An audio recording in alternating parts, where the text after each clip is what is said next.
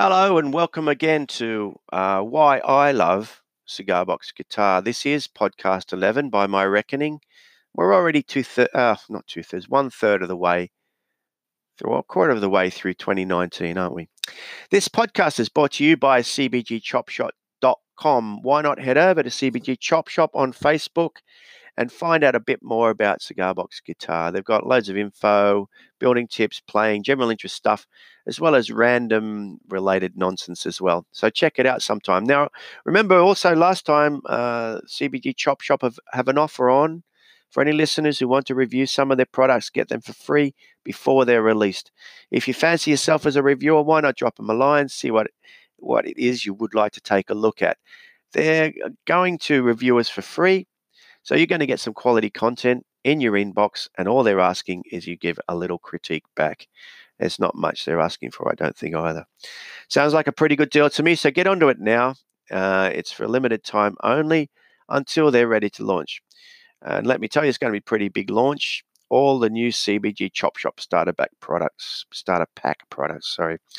chord charts, blues tips, maintenance guides, the works really. They won't be free when they're finished and when they're up online. So I suggest you get in sooner rather than later and don't miss out.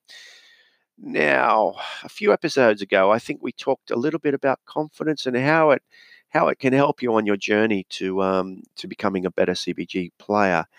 I'll take that a little further this week maybe and talk about how we learn and how that relates to flow and our comfort zone and confidence as well. If you missed that episode for some reason, or didn't hear the last episode, head on back and take a listen to episode, I think, well, last episode was episode 10, but maybe it was episode 9. Anyway, go back and take a listen to those and you'll pick up where we left off there. I was reading somewhere recently that the notion of pushing outside your comfort zone is not that helpful when it comes to learning. Now, I found that pretty interesting in that I've always believed that moving outside the bubble was a great way to build your confidence, get away from those preconceived beliefs and step up, if you like, and take that journey a little bit further. And also you get access to more information from different sources and things like that, and particularly good when you're learning an instrument. Trust me, I still believe a lot of that to be true, but in learning terms, a lot of the evidence they presented, and this is a growing body of evidence, seems to make a good amount of sense to me. Now, let me just go through that one reason they gave for this that I'm going to focus on today. And it was in, believe it or not, a Harvard Business Review. Now, that's not my usual fare by any means, but it must have come across in a online search, and I'm not going to mention which search engine. There's plenty out there to have a look at. But it was an article about feedback and why that doesn't really work as it's intended to do.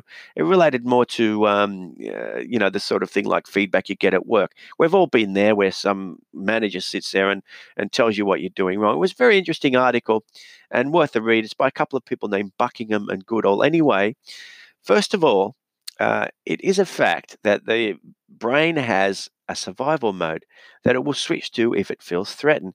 Now, once in this mode, it does have two possible courses of action that it'll engage. We know that as the fight or flight. Now, we're all pretty well aware of that stuff. Now, if we go, their proposition was, if we go too far out of our comfort zone, this survival mechanism will have a tendency to kick in. If we pick up on that notion of flow, this is where we are at our best in terms of focusing on things. Flow is where you are highly focused on the task at hand and everything feels like you're in some sort of position of mastery, if you like. So you feel like everything's like, if you're playing tennis, for instance, the tennis ball would look like a basketball when you're trying to hit it, type of thing. Now, this is when you're likely to be at your most creative, insightful, and productive in this flow zone. Now, if you are scared or nervous, for instance, when you're outside your comfort zone, in essence, your brain will shut down all of these other learning functions to focus on that survival function. So all of the other learning parts of the brain are limited because of the brain focusing on that survival, okay? So realistically, a little outside the zone, and this mechanism won't necessarily feel the need to kick in so much. So it probably does your confidence a bit of good to try these things occasionally and get out there. But their point is that we learn most when we're actually in the comfort zone. And there's a lot of growing evidence to support that notion as well now.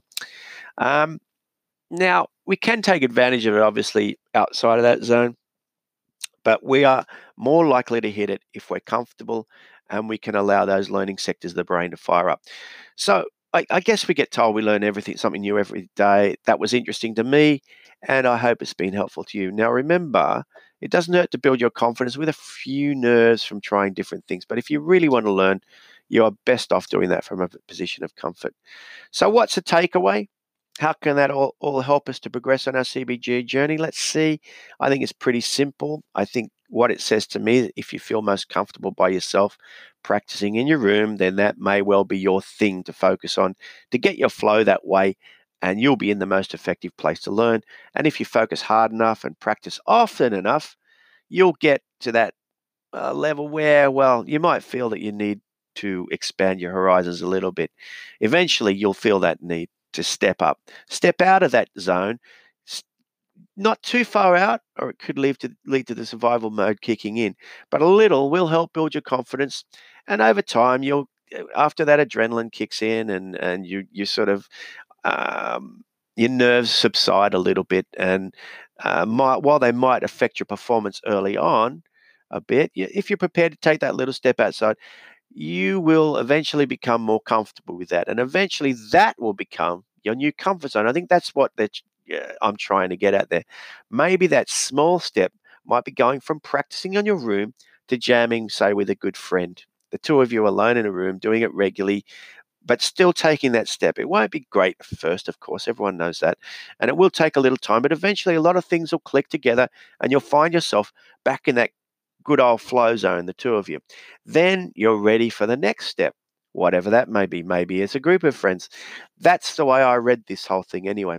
I do hope it's given you something to get on with there, but I think that'll do for now. Now, remember, please feel free to share this podcast with your friends, and that would be greatly appreciated. It does help us a lot. Don't forget to visit us at CBG Chop Shop, all one word, on Facebook for more info and CBG related stuff. And don't forget to the reviewer's offer. If you want to get some quality information completely free of charge in return for a really brief review, contact CBG Chop Shop on their Facebook page. Now, talk soon. Meanwhile, keep practicing. And this is Tony Lane signing off. Thanks for listening now. Bye bye.